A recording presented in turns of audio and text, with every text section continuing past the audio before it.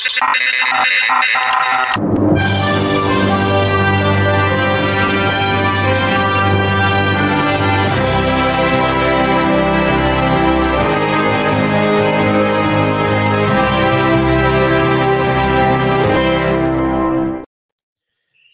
and welcome to another episode of Movies That Make Us. I'm Jake. I'm Tracy. And I'm Val.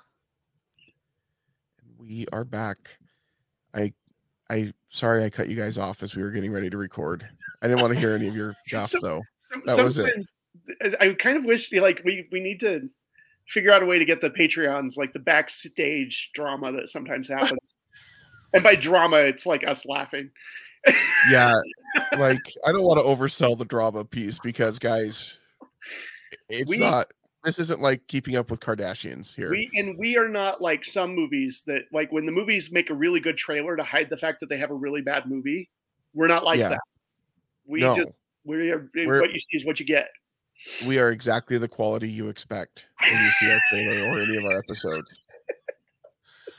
Now, sometimes better quality than others, but it really just depends on, if we talk about the movie or not during the episode where we're supposed to talk about a movie. And I'm interested. I'm going to tune into Multiplane this week because not only do I get to hear Val talk about Guardians 2, I'm curious if you guys are going to talk about the fact that the Phantasmic Dragon caught on fire. You'll have to tune in. I'm excited to see because I'm. Yeah, that's last week's episode. So if you want to jump into Multiplane Podcast, which is a sister podcast, it's all things Disney. We have a Jake over there as well. He's new, but it's not this Jake. It's a different Jake. It's me, Ty, and Jake. And they're actually, it's going to be really neat because they're going to be at Disneyland for May the 4th because they're going to Star Wars Nights. So they're doing a special live episode from there. So if you're into that, between Ty and Jake, I think they know everything about Disneyland. Like I'm just a fan that talks about my feelings, but they actually know things. And so we will see. They're going to try and be at Disneyland when we run in January. So they can support us out there. They're not going to run, but they're going to try and be there. And then next week, hopefully we're all going to get together and do a Guardians 3 episode. We'll see if that'd be fun. If that can work out. Yeah, that'd be way fun. And Jake, our sister podcast, Age of Geek. Cutscenes and Cupcakes. Cutscenes and Cupcakes. I'm sorry, ladies. I just had a brain fart. That is not a reflection on your podcast. They don't listen to our show, so they're not. They don't feel bad. But whoa, we are all sorts of calling out here. No, I was going to say I finally picked up a PlayStation, and so now I can get more into the cutscenes because it's been a while since I've been a gamer. So I've been checking out God of War the last couple days. Is that what the kids are playing now? The PlayStation 10 or whatever? I got a 5. Yeah, that's the newest one. Can you still play games on that? Yeah. Okay. This is the new one. What did you think they were using it for? What's the 10 that came out? I thought it was PlayStation is it 5? It's not a 10? It's a 5. It's the white one that looks all sleek. Yeah, that's the 5. No, for some reason 5. I thought it was a 10. That's how much I pay attention to anything because we have one, and I play Roku on it. I'm excited to play the Spider-Man games. I've heard the Spider-Man games are fantastic. I play with the Spider-Man games are really good. I like the Miles Morales game. That was one of the ones that I actually finished, and it's one of the first games I finished in a long time because I tend to start them, and then it gets to a point where, I can't get through it without playing it for hours and hours because I can't figure out the puzzle or whatever. And I'm like, I have too much stress in my life without this. I don't need the game to be stressful, and so. But to be honest, a lot of the newer games, they've started coming out with the story mode where it's a lot less fighting, a lot less puzzles. You kind of just play through the story. Mm-hmm. And that is the mode for me. I'm not ashamed to admit it because that's just what I need to do to enjoy it. So I play Tetris on my phone. There you go. That's about as gamey as I get. Did you guys see the Tetris movie? I haven't watched it yet. I want to. Yeah. Did you like it? It was interesting. Yeah. It wasn't amazing. It was interesting. There was a reviewer that I read their review of Tetris, and they mentioned it is not actually based on the game. and I thought, were there people out there who thought that it was based on the game? Because yeah, it's a lot of zero story in Tetris, like the game. It's a lot of back and forth of like timelines of who's fighting who about things, because they have to go to Russia a lot because the guy who created Tesla, Tetris, we were talking about that last week, is in Russia, but a lot of things are happening there, and things controlled by all these other things. And so it's a lot of this back and forth. And so, yeah, it's very not about Tetris at all, and all about the people who, the person getting the rights to it, who created it, the people who managed to get the rights to it. And at one time, there's a whole bunch of people that claim to have the rights to Tetris. And it's kind of how we were talking last week about how you have like Tesla and you have,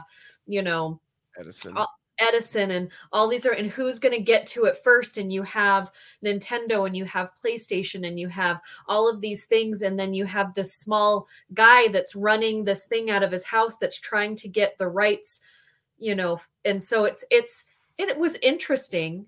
But yeah, it's very much about the game of getting the game than it is the game. Sure. Yeah. Which makes sense because, again, zero story. Not a lot of plot. Yeah.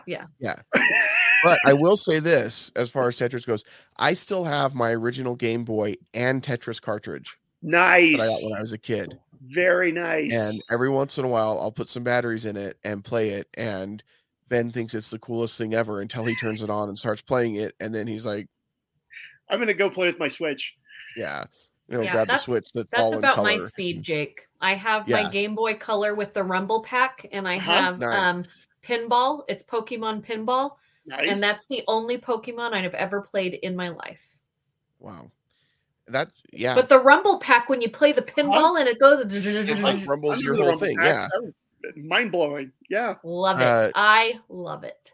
I will say one of the nice things that I've just rediscovered on my PlayStation 5 that I've enjoyed quite a bit is getting physical media again, because it will play the Ultra HD 4K discs. And I'm not trying to hype it up, but it is better than watching the 4K digital stuff. Like it is a noticeable difference. Like for last week's episode, I watched The Prestige and I bought it because I didn't have it on Apple. And so I bought the Ultra HD 4K disc, and it was really nice.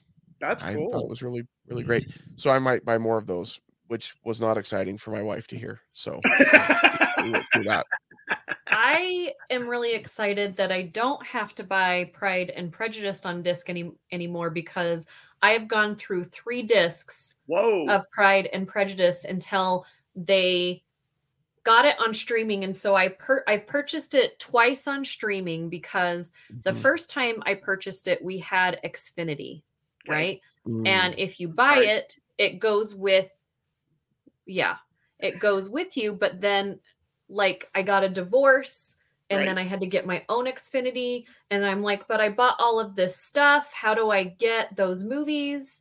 And so I totally lost that. And so then when I got Prime, I bought it again, and now that just goes with me everywhere. And now all of the movies, what I love about it is all of the movies that you do get disc and you get the little download code. Yeah. All of those movies go together, which I really love. But so this is something that now all of you are going to know about me, because I don't think anybody except for Dave knows this about me. I think I told you two a little while ago, but Pride and Prejudice is like my blankie of a movie. So if you're a little kid and you have like a whoopee or a blankie or a whatever that makes you feel better and helps you sleep at night if you can't sleep or if you're going through something, that's what this movie is for me. And I don't know why. Like, it's not the best movie in the world. It's the Joe Wright version of Pride and Prejudice. And the screenplay is by Joe Wright, Emma Thompson, and Deborah Mongich. I don't know how to say her last name, but Emma Thompson's in there, sandwiched in there. And I love that. And it's the one with Keira Knightley. And if you are like a deep-seated lover of Pride and Prejudice and you've read the books, you probably hate this movie, because this movie cuts out kind of all of the fluff and stammering of the book. And I'm not saying I don't dislike the book, but there's a lot of things in the book that do not transfer to a movie setting in a way that keeps the pacing. We talk about pacing a lot on this show, right? Yep. The other Pride and Prejudice that you could watch is like a 6-hour miniseries on Pride and Prejudice. And that you're going to get almost everything, because the book is huge. So you cannot put that big of a story in it. I don't remember it being that big. I think because of all the details of what everybody wants, you can string it along. Yeah. It's a very intricate, detailed story. It's not like, you know, like really thick, but it's this big story that people just, I mean, it's Jane Austen, so people just really kind of connect to it. But I literally will probably watch bits and pieces of this movie 5 days a week. If Dave knows I'm having a hard night or it's been a long week and he knows I'm going to bed before him, he will literally, I'll go downstairs, he'll give me a kiss, I'll get into bed, he will turn on Pride and Prejudice for me and go upstairs and play video games. Like I didn't know like that I was training him. It was never my intention, but that's how thoughtful he is. I've never made him watch it. If he comes in the room, like he can turn it off. Okay. And turn on whatever, because we know I'm probably going to go to sleep, but I've never made him watch it because I know it's not it's not his thing. Just like Tracy, I know it's not your thing, but for me, it's probably one of the most. This is interesting. What's going happening? I have no idea. Did I hit a button? I hit a button. That? What was the sound? It's Super Mario Brothers. Da-da-da, da-da-da. It's like this little 8-bit. I'm like so in this sorry. really like feeling part of my story. I am so sorry, Val. I'm kidding. so It wasn't sorry. really that important. That wasn't really that important. So I went. Okay, so let me explain what happened, step by step, everything that happened. I went to go find out how big the Pride and Prejudice book was, because this was obviously something we needed to decide right now. Not really, but it's that this section right here. Yeah. Okay. So it's not huge. It's huge, but and then as I was trying to find that, I hit my soundboard buttons. Now I cannot hear the sounds in the soundboard buttons. It does not come through to my earphones. Okay. But you obviously can. Yeah. And I'm sorry about that. That was awesome. That was fun. I mean, you didn't know you needed Mario Brothers and Pride and Prejudice together, and it works. But what I'm saying, it's one of the most beautiful movies that I've ever seen. Yeah. The cinematographer for Pride and Prejudice is one of my favorite cinematographers. And so for me, it's just a very calming movie. Yes, the story is the story, and I don't mind it. But the reason why I love it so much is the scenery and the coloring and the calming of the music. And I remember last week, guys, like we were talking about all of these actors that like showed up in The Prestige. But if you're watching this version of Pride and Prejudice, you are seeing Carey Mulligan, you are seeing Rosamund Pike, you are seeing Simon Woods, you are seeing Jenna Malone, you are seeing Rupert Friend. There is a lot of people other than Keira Knightley and Matthew. I don't know how to say his last name, never have. Matthew Darcy. Mr. Darcy. Okay. Now, in this movie. I have been watching Succession on HBO. Yes. He popped up on screen. I'm like, Tom! Tom! Yes. The movie needed more Greg. The movie needed more Cousin Greg. That's what this movie is missing. Yeah. Well, it does have Tom Hollander as not Mr. Tom Collins, Holland. Which I love. Tom Hollander. He's not Tom Holland. No, Tom Hollander. We've had this discussion before. Plus, we have Donald Sutherland. You were expecting Tom Holland, and it was Mr. Collins. That's a disappointment all around. Yeah. Well, they're not the same. I mean, but yeah, we've got heavy hitters. Judi Dench. Judi Dench. Again, we talked about her recently. Yeah. Yeah. So I mean, this love movie has a lot Donald of great Sutherland. people. in this movie. I don't love him. Like, he's fine in a lot of stuff, but in this movie, I liked his character a lot as Mr. Bennet. And I loved the mom. She is like oh my gosh, so much all the time, but she does it in such a way that you just want to keep watching her unravel. Because I've seen like if you watch the television series, the mom on there is just annoying to me. And I'm sorry, don't hate me. I don't want to get the hate mail, but I really love this actress in the mom because she is like so much, but she is so good at it. And it just fits in her and Donald Sutherland, and how they just are these opposites, these polar opposites, to me is so fun. I think that there is for sure this couple, Mr. and Mrs. Bennet, that live somewhere in Utah County and are exactly the same as they are in this movie. And they fit in fine down there. Yeah. That's all I'm saying. The whole, like, I've got 5 daughters and I need to get them married off.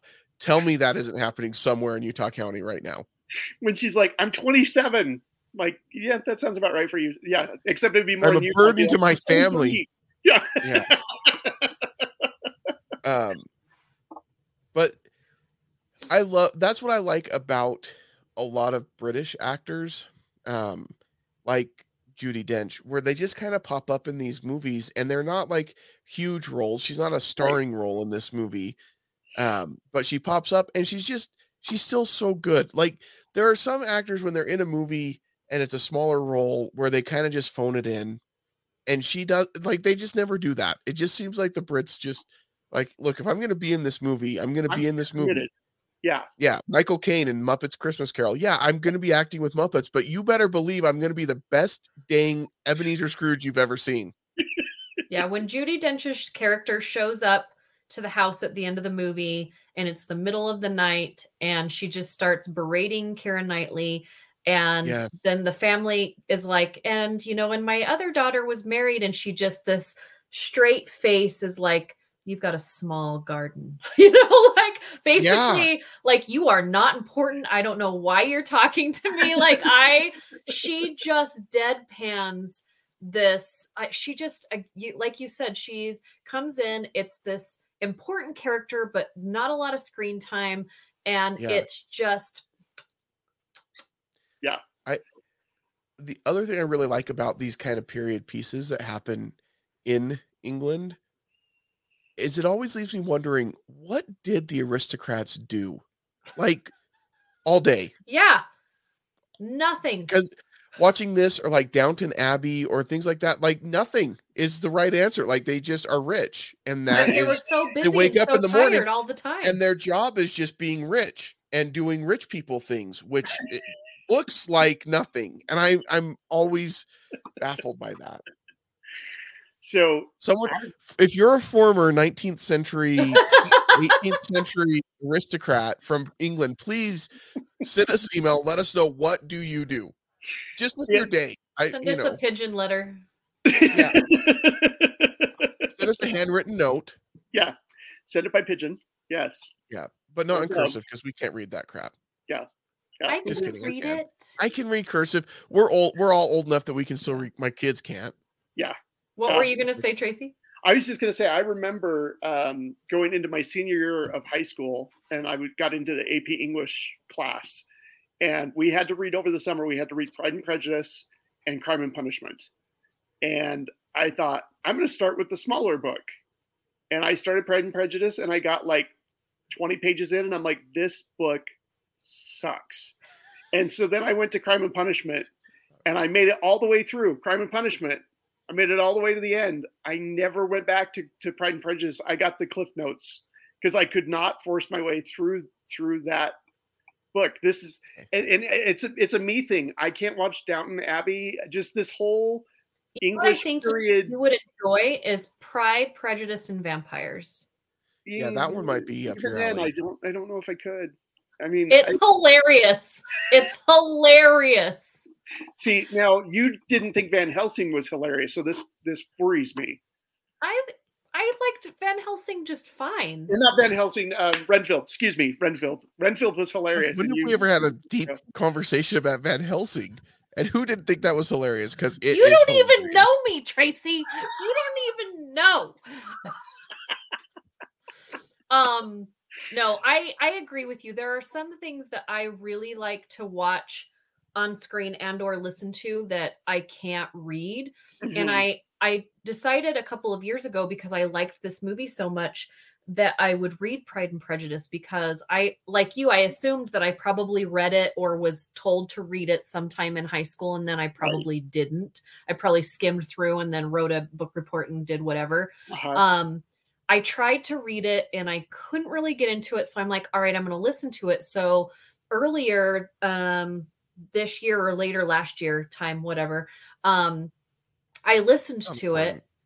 And I was like, there's a lot in one of my favorite movies that is not in the movie that's in this book. And I was like, I'm okay with what they cut out, because a lot of what they cut out are like just little, like what Jane Austen does well is she does put attention to detail, right? But I also think in some stories, putting too much detail in there can slow down a reader. Sure. Right? Yeah. And so for me, I really like the movie because the movie gives me everything that I need, and I don't need any of the other little bits and pieces of things. This is going to frustrate Jake, but that's kind of how I feel about The Lord of the Rings. And it's been a long time since I've read that, but I love because not frustrate Jake. Okay. Just because I know you're big Tolkien guy, but I remember I loved The Hobbit. Like I found The Hobbit, read it, loved it, started reading Lord of the Rings, and I got like halfway through the Two Towers, and I was like, there were too many people with too many similar names, and I was getting confused, and there was so much detail about stuff that I didn't really care about, and so I never went back and finished those either. But I love the movies. It's hard because I think with a lot of classic literature, the style is just so different than how we write books today and the books that we read today. And that makes me sound like I'm really just not well read, and that's fine. You can judge me however you want. I don't care. But I agree with you, Tracy. Like I love Tolkien and I love the world that he built, but I also recognize that there are parts of the Lord of the Rings that are really hard to get through. Okay. And like I'm going to say it, and there's going to be haters, and it's fine. Again, I really don't care. You guys can like me or not, but people are upset that Tom Bombadil never made it in to the Lord of the Rings movies. That was absolutely the right call by Peter Jackson to not include that character in that part of the story, because it is this whole huge like tangent that Tolkien goes on with this character that plays no real important part in the rest of the story. Yeah. Why are we even throwing him in there? So like, I agree. Like sometimes you read a book and the movie does it better for a movie. Yes. And so I get what you're saying. Yeah, that's the difference here is, with this version of Pride and Prejudice, the writers, because there's three, and the director wanted to make this visually romantic movie. And it is that. There are so many things that visually you just fall in love with. The scene, I agree. There are a bunch of different scenes that I love, but one of the scenes that I love that has been like now taken by a few other movies after it is when she is on that little tire swing. Yeah. And she's trying to like figure out her life, and the seasons change, right? And that is one of my favorite things, because not only do the season change, but the coloring changes. So the time, you feel that over time, because there's a whole bunch of time that happens in the book between when she was asked to get married, and then when her friend comes and tells her that she is now marrying the same guy that asked her. There are these times that go by, and so you definitely have these. In movies, you have to figure out how you're going to show time when you're dealing with something that was either a musical, a play, a book, in ways. And this movie is going to be visually, I just want to eat it. It's so delicious that I think they just went with that. And so for me, it really worked. And I just loved how they changed everything about that one area. They put puddles, they put rain, they put then mud, and then hay just in all there this, just hay and all of this stuff. And I just love that detail. And then you have the golden light, and then you have the white and blue light, and then you have all of these things. And then the music of this movie is so simple, because we have all heard these songs over and over and over again in other movies, but it makes you feel so comfortable, and it's so recognizable that you believe what you're seeing and hearing. Like, it's that just warmness of its comfort. But they kind of do with Jane the same thing they do in Marvel movies, is they give her a song. So anytime her life is going in the right direction, they play this similar song. Either she's playing it on the piano, or it's playing in the background, or it's doing this thing. And I really love that. Yeah. I that scene stood out to me as well on the swing. And I thought, how else do you show the passage of time when they do the same thing every day, which is nothing except to show. Well, and I like it too that visually she's twisted. No, she is. And that shows that, like, there's a lot that's said about them. And there are a lot of subtleties in this movie, and the way that the actors portray the characters in this movie, the looks that go between Mr. Darcy and the Elizabeth Bennet character, and the back and forth that they do, like, it's really, really well done and really well played by the actors and done by the director, I think, because they're all very subtle, and they're saying a lot with their looks without saying anything. Yeah. And I don't understand why Keira Knightley didn't become a bigger name.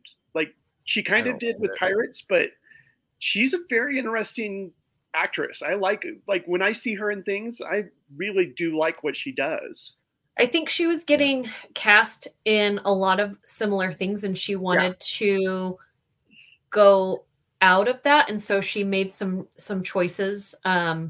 And so I just think she's very particular now about what she's still working. She's in the new Hulu series where she's hunting down the mass murderer. I can't remember which one, but but for me, she's kind of hit and miss for me. But I do, for me, in this movie, I think she definitely, I don't see her, I see Elizabeth.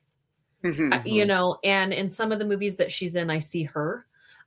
She's kind of like the female Gyllenhaal for me, in that I either love her in it, or I'm like, I don't know how this is going to go when I see that she's cast. But the scene at the end of the movie where she wakes up and then she goes out for a walk, and then you see Darcy coming, and you've got the fog, and you've got the sun coming in, and you've got the dew, and it goes from like this blue and gray, like sogginess, into this like light, and you're just like, they're in love, and this is the best. Like, that is one of the best shot scenes in a romantic movie that I have ever seen. I think I needed to watch this. Like, I think you needed to see Renfield with me, and I think I needed to see this movie with you. Let's do it. I don't think we should do it like back to back. Because I'm having way more fun. I'm having way more fun listening to you describe this movie than I actually did watching the movie. And I think it's because I've seen it so many times. I don't think that it's not like the best piece of art ever made. But for me, because we all have that movie that makes us feel better. And for some reason, I latched onto this movie at a time in my life where I needed everything this movie was giving me. Right? Totally you have a strong female character that doesn't want to just give in to what she's supposed to be doing. And I feel like when I was going through my divorce, this was that for me. Right? It's also a big family of smart people that doesn't like to follow along what everyone else does. When she's sitting at dinner and she's like, well, do your sisters draw?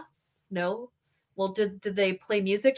Well, they don't do anything because it wasn't important to our parents. And she didn't see anything wrong with that because, you know, F you, basically. You know what I mean? Like, I love that scene so much because she's like, well, you speak, you know, so forward. You know, she and she's like, when I tell you that I don't play very well, I'm not, this is not me Like, I'm lying. not being modest. I'm not being modest. Like, I do not play. And everybody's like, you need to, she said, you have to, you need to go play, And so for me, yes, it's beautiful.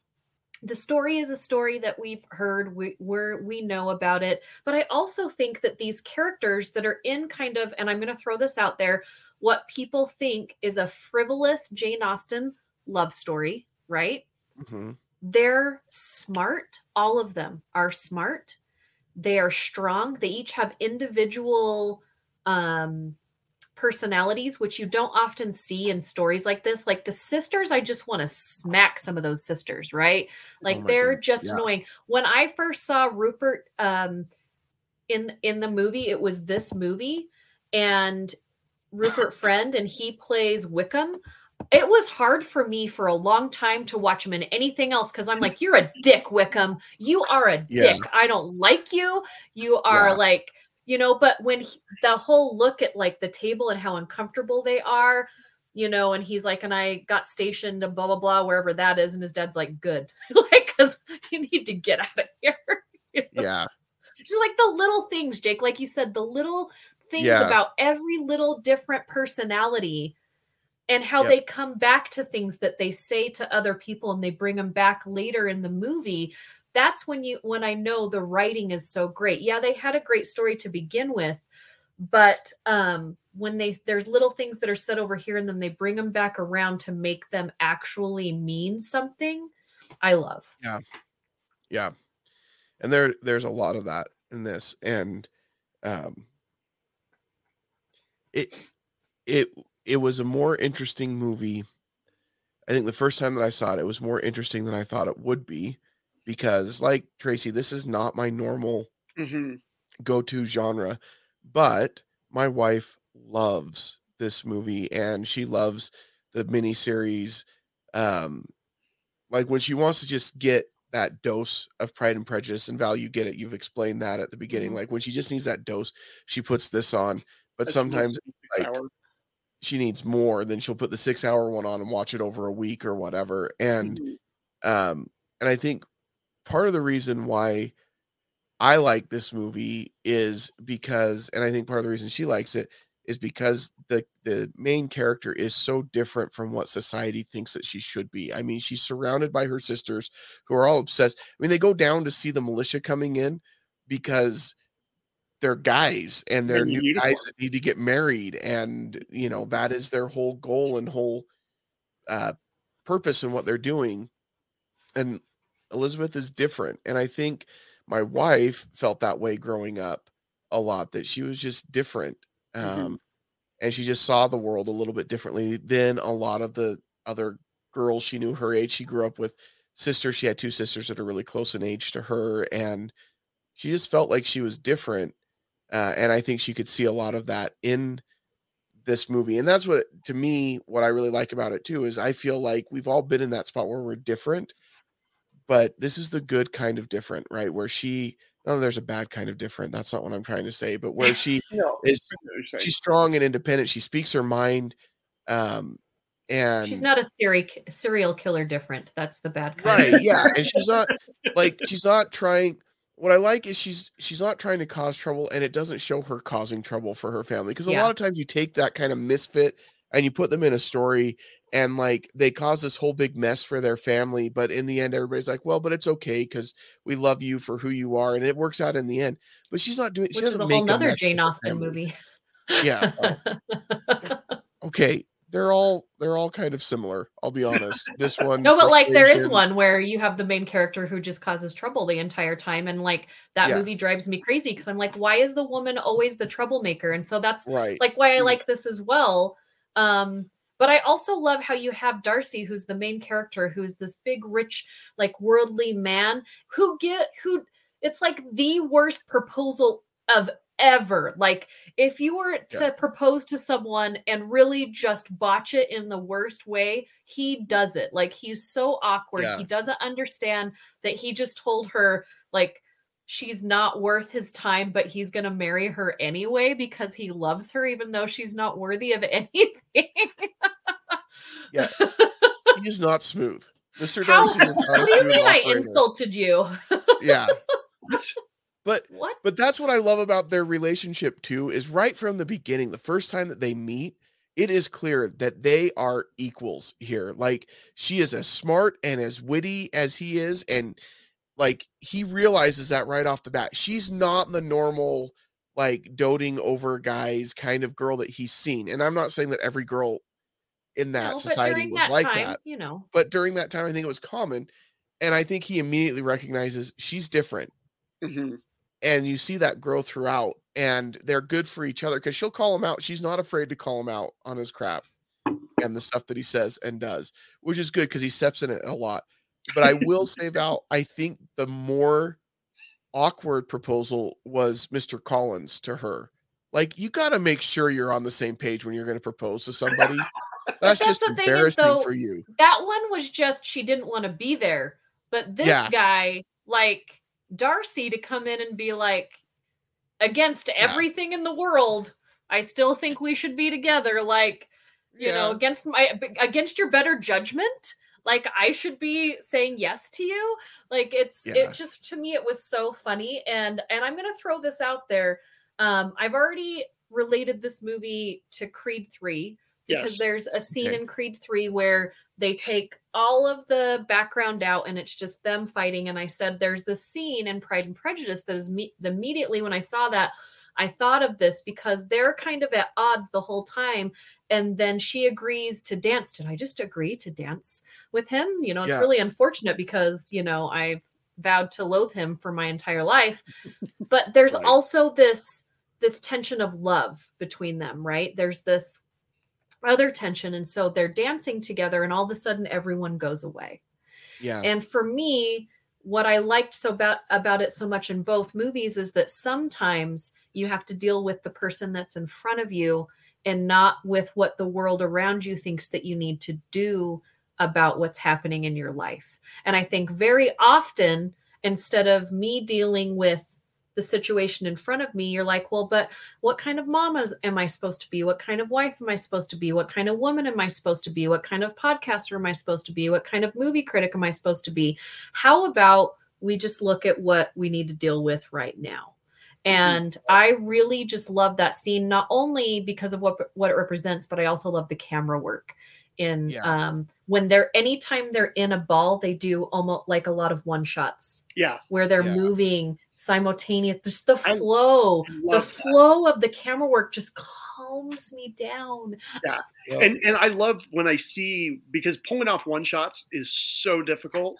And especially when you have, and we talked about this with like Creed and some of these other movies where they have these action scenes, the tendency is to just get a lot of shots and just edit them together and just splice them together. But the fact that you have this camera moving while you have all the choreograph, you got to choreograph the camera as well as the actors. And there's so many people packed in this small area, and it's just this fluid motion. It just gets me so excited. And now the cameras are a lot smaller and the stabilizers are a lot smaller. This being back in 2006. I mean, you still had big cameras that you've got to have set focal lengths. Like you 2005, you can't have somebody get too close to the camera or too far away because they're going to be out of focus or out of frame. And especially when you're broadcasting it up on a giant screen, it's going to show. So you've got to have everybody hitting their mark perfectly to get that kind of shot down. It's so much fun. Mm-hmm. I love that scene with the two of them dancing, Val. And I liked how it compared to the scene right before that, where she's dancing with Mr. Collins, because then you can see the difference there where you talk about in the one, she is focusing on Mr. Darcy, the person in front of her, and everything kind of goes away. But with Mr. Collins, it is the opposite. She is desperately trying to get and talk to anyone. And he keeps trying to bring stuff up and talk to her. And every time he's getting close to like giving her a compliment or whatever, she moves on to the next person. I know that's the dance that they were doing, but she's clearly like not making eye contact with him and I love that they put those two kind of back to back, because that really emphasizes then the second one, how much she's focused on him. Well, and I think it shows how their lives are chaotic without each other as well. Like they just fit well. And the other movie that I'm going to relate this to, which I know is not going to be a good one for a lot of people, and I might get some mail about this, but so Twilight. Wow. I'm just gonna put this out there because favorites. I have read Jane Austen. I have read Pride and Prejudice. I have listened to the story. I have watched the movie. I have read every Twilight book. You may not have known this about me. And I have seen every Twilight movie.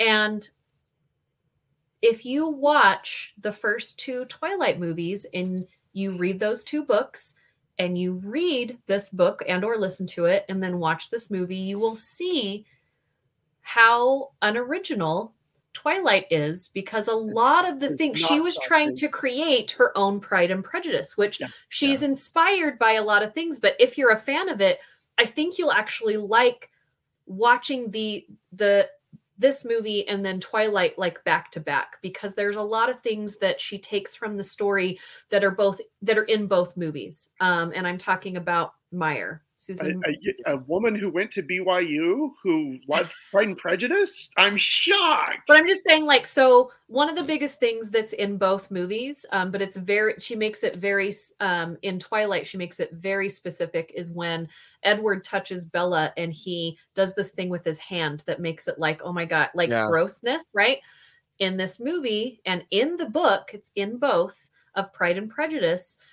Darcy, when he helps Elizabeth into the carriage and she's like, why is he helping me? When he walks away, he does that with his hand. It's also described in the book. So there's these little things back and forth, and there's a couple more I won't get into that we could actually do a whole episode on Pride and Prejudice and Twilight. I'm not saying us, but you could do a whole episode. We're going to do that episode followed by M. Night Shyamalan. Seen this movie, but you're listening to it and you're a fan of the Twilight stories and or movies, you actually might like this movie a little bit, because there are some things that mirror each other. Also, in the second movie, when Bella is going through the seasons of her mourning of Edward, they do almost the same thing in that movie that they do in this, but Bella is sitting in a chair and looking out the window at the seasons changing, and the camera is going around Bella instead of her going around in a swing. So there's a lot of things that are similar, that are inspired by, and I know you thought Creed and Pride and Prejudice, and then I just blew your mind with Pride and Prejudice and Twilight. I'm full of all these surprises. The way but you weaved it, you made it work, which is astounding. I only made it through the first Twilight movie. I only made it through the first Twilight movie with the help of the MST3K guys doing a riff tracks. They record now in order to get the licensing for some of the newer movies. They just record their commentary and their jokes, and then you download it and sync it up to the movie. That's the only way I made it through that movie. I mean, it's not meant for you, so yeah.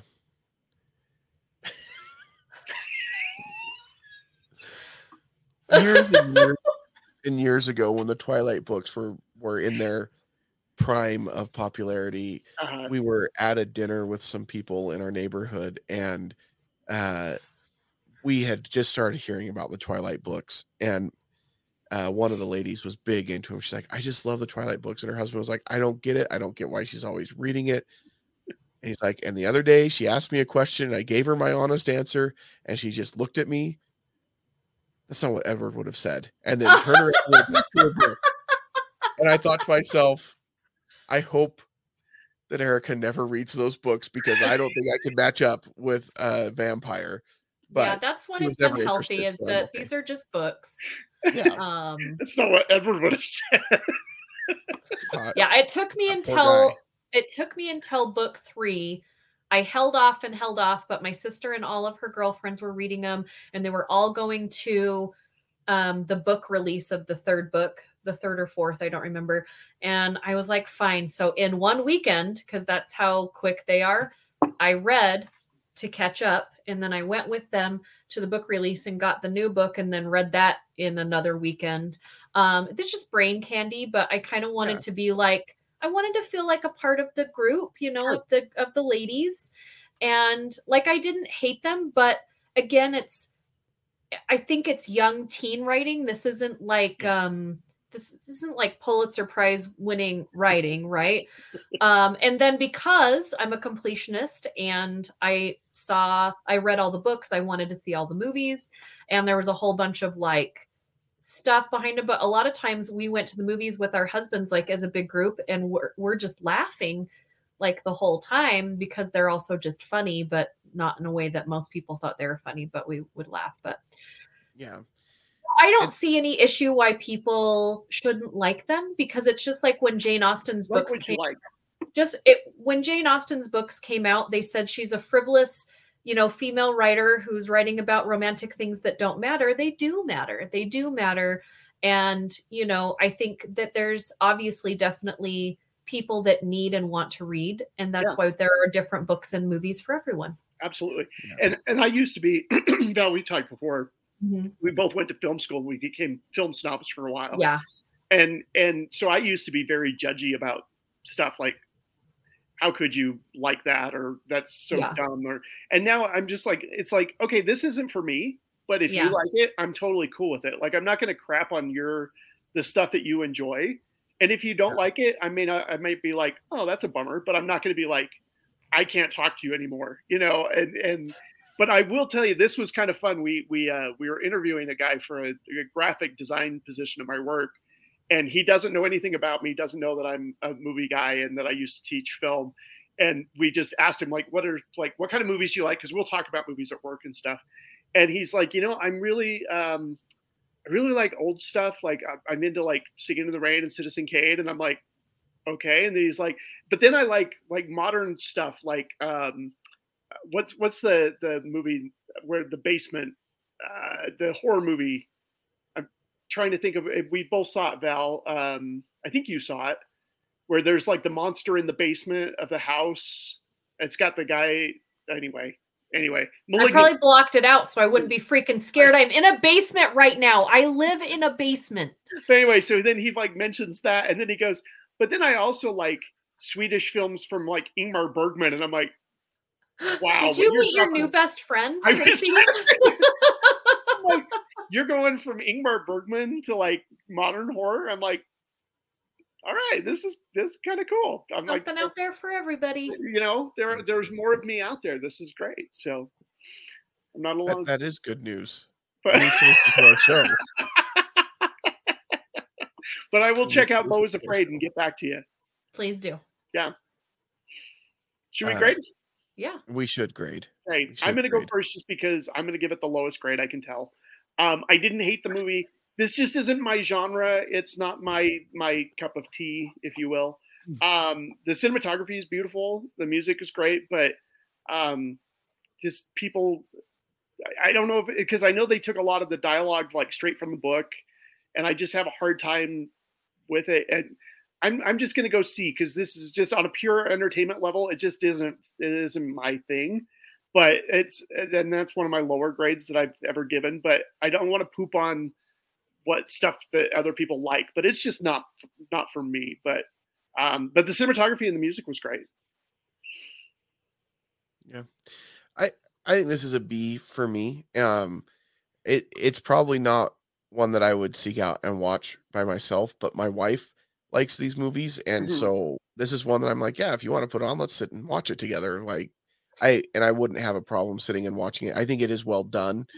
I think similar to you, Tracy, this isn't necessarily the genre that I would look for to watch something in, but I think out of that genre, this is one of the better done films that I enjoyed more than some of the others. I do think it is beautifully shot. I think the music is really well done, and I do think that the performances are strong. And I love Donald Sutherland in this one. I think his dad, Mr. Bennett character, is great. And having daughters of my own, like, I want to be that kind of dad that's like, look, I get that the marriage looks good on paper, but you kind of don't like this guy at all, is the impression I got. Are you sure that you want to marry him? And I think he was just a really good dad. So anyway, a B for me. One of my favorite scenes in the movie is when they're out kind of by the lake, and he's like, from this day forward, one of your parents, isn't going to talk to you. And like, and I love it because she thinks, that she's going to be on their mom's side, but So if you marry him, him, won't talk to you if you don't marry him, and if you do, I'm going to stop talking to you. Yeah, so that's one of my favorite scenes in the movie for a couple different reasons, but I think it was very well cast. This movie is an A for me because I think it's an easily consumed movie that doesn't skimp on anything. Is it the best movie ever made? No, but you can put it on the background of something and you can get right back to it. It doesn't need to be explained to you. It's a universal story. And sometimes when you have easy to consume movies that are universal stories, they don't give it everything they could. And I think that they didn't skimp on the acting, the script, the cinematography, anything. And I just love how easy it is to consume. And sometimes you just need a movie that you watch that doesn't need to be explained to you. Yeah. And that's why I like this movie so much. Maybe that's my problem, because I watched it and then I had to have my wife explain it to me so I could be ready to talk about it today. So that might be my issue, Val. So I'm just not there on this movie yet. But I think you have to see it 1 million times like me, and then you truly, yes. I did find a movie that I'm excited to check out, you guys. I found an old Tom Hardy movie called Minotaur that I need to check out, and I'll get back to you on. And because it looks like the Minotaur creature looks like stop motion Rancor from Return of the Jedi. Okay. And I'm like, and Tom Hardy looks like he's about 15 years old. So I will get back to you on that one. But I discovered that one last night. All right. Well, that could be a crapshoot or something like an amazing gem of a find. I'm sure it's going to be awful, but that's okay. Sounds good. I can't wait to hear about it. Hey, if nothing else, you can talk to your new friend at work about it. If you got the job. I don't know if you hired him or not, but should we watch Prometheus next week just to stay with the P's? I like Prometheus. Yeah, I'm just throwing it out there. We're looking for another P movie. That's one that a lot of people don't like, but I like that one. I mean, then we hit all the genres. Poseidon Adventure. I don't know Prometheus at all. Is that the alien one? It's a sci-fi movie, and it has Michael Fassbender, Charlize Theron, Idris Elba, Kai Pearce. Okay. It came out in 2012. It's the prequel to Alien. Yeah. So if I haven't seen all the Alien movies, am I going to get this one? Be fine. I'm so bummed because he does such interesting things in Prometheus and Alien Covenant, and they have a major cliffhanger in Covenant, and we're never going to get the third Alien film, and I'm so bummed. Never say never. No, they're not. He's doing other things, and the studio's rebooting it with a new movie and a new TV series. They're never going to go back and finish that up. But Michael Fassbender in those movies are outstanding. He's outstanding human. It's true. I guess we're doing Prometheus next week, so be here for it, guys. There's a scene in there that I'm curious. I don't know if that's going to be Jake appropriate. So. Yeah, we might need to talk off air. Okay, we'll talk about it. We may be doing Prometheus. We'll see after Tracy explains what's going on here. So, yeah. All right. Well, there you go. Scott too. Yes. Yeah. Thank you so much for watching, listening. We appreciate it. We appreciate your support. Please consider joining our Patreon and becoming a patron. $3 a month gets you exclusive access, like episodes that you can't get anywhere else. And keep an eye out for some of that fundraising. We'll start posting some links so you guys can start donating, and we would really appreciate your support there as well. And until next time, we won't see you at the movies. Insert generic Tracy tagline here.